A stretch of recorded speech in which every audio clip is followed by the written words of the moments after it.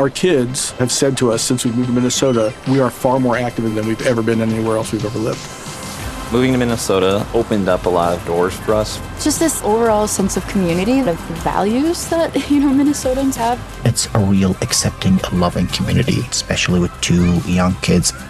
See what makes Minnesota the star of the North. New residents share why they love calling it home at exploreminnesota.com/live. Hey, it's Amy Newmark. Please enjoy this rerun of one of my favorite episodes from last year.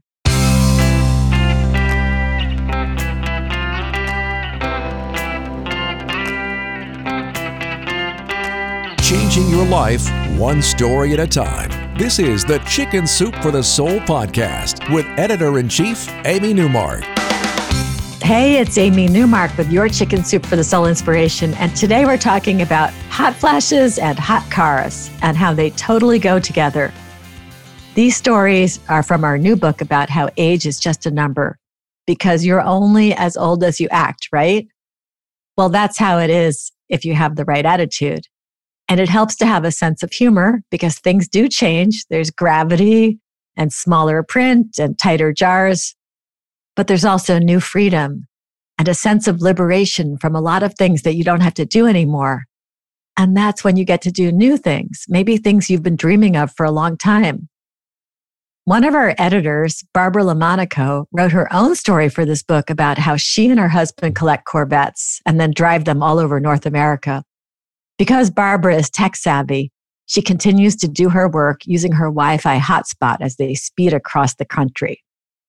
Now, this story is about the fact that they already had 5 Corvettes and wanted to get another one, and their kids thought they were crazy. But this is a couple that is of retirement age but still works full time. And Barbara and Frank needed the new Corvette.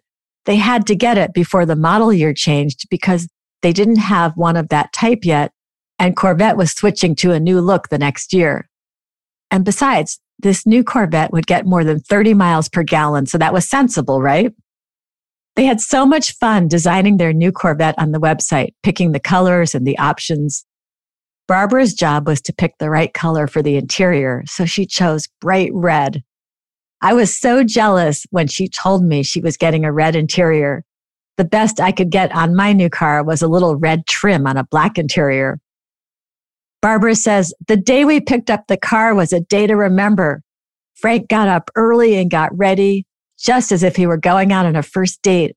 We went to the dealer, and there she was, our brand new silver Corvette with red leather interior. Absolutely beautiful, and she smelled so good too. When Frank started her up for the first time and heard the rumble of her engine, he was a teenager again. So every 5 years, the National Corvette Museum in Bowling Green, Kentucky, holds a huge gathering over the Labor Day weekend. People from all around the world meet there in their Corvettes. So a few weeks after they picked up their new car, Barbara and Frank were leaving Santa Barbara, California in a caravan of 13 cars with their local Corvette club. The oldest member of their group was 90, and he was making the trip with his son. The youngest member was in her 30s. And the rest of the drivers spanned their 40s, 50s, 60s, 70s, and 80s. They drove through Los Angeles, where they were joined by about 200 more cars. The local news covered their departure, and the police stopped traffic for them until they all got on the freeway. Over the next 5 days, they drove through Nevada, Utah, Colorado, and the Midwest. The arrival of the Corvette caravan was covered by local news wherever they went, and people lined up along the roads to wave at them. And the number of Corvettes was growing in numbers. By the time they got to Kentucky, there were around 8,000 Corvettes containing 15,000 people. Barbara says, everyone should take a road trip like this because you learn that despite the wide variety of environments, as you travel across the country, the people you meet are good, kind, generous, and friendly. We look back on our Corvette adventure with such fond memories. And it didn't hurt our reputation at all with our kids and grandkids. They think we're a bit cooler than they had realized. Marilyn Helmer has a similar tale to tell. Her husband, Gary, is a photographer, and one day he was asked to take photos of something his friend wanted to sell online. An hour later, Gary returned home and he was in love with a red 1990 Mazda Miata, the subject of his photographs. He was thinking of buying it from his friend. Marilyn was surprised. She says, "If he had announced that he was going to fly to the moon, I wouldn't have been more surprised. Us buy a sports car? What was he thinking? We're in our 70s. 70-somethings do not buy sports cars on the spur of the moment, if at all." I had to talk some sense into him. Now, Marilyn does admit that owning a Miata had been her husband's longtime dream.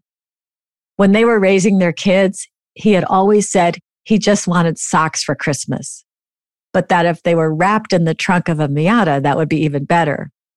They never had the money for a Miata back then, and now they did. So why not? Marilyn wasn't sure how she would maneuver her body into that low-slung sports car, but the next day they went for a test drive, and she loved it too. It was magical, and they bought it. And then they ordered vanity plates that said sock box. And then they spent the next few months exploring the back roads and byways of their area in Southern Ontario, and they found a car club of their own. Now they go for drives with the other members of the Trillium Miata Club, just like Barbara and Frank do with their Corvette Club. They're on their second Miata now, a red one with a black stripe. And of course, they've moved their sock box plates onto the new one. So that's it for today's motivational stories that will send you right out to buy a sports car. But if that's not your thing, the message is still the same. You're never too old to indulge a passion and have some fun. And that's what Chicken Soup for the Soul, Age is Just a Number, is about. The privileges of age, the liberation of getting older, the new things you can still try. This is a great gift for yourself or anyone you know who's already cleared 60 and is looking for some inspiration. Come back next week for some more inspiration when I share 2 stories about life-changing dreams that made a couple of people alter their behavior in some pretty major ways.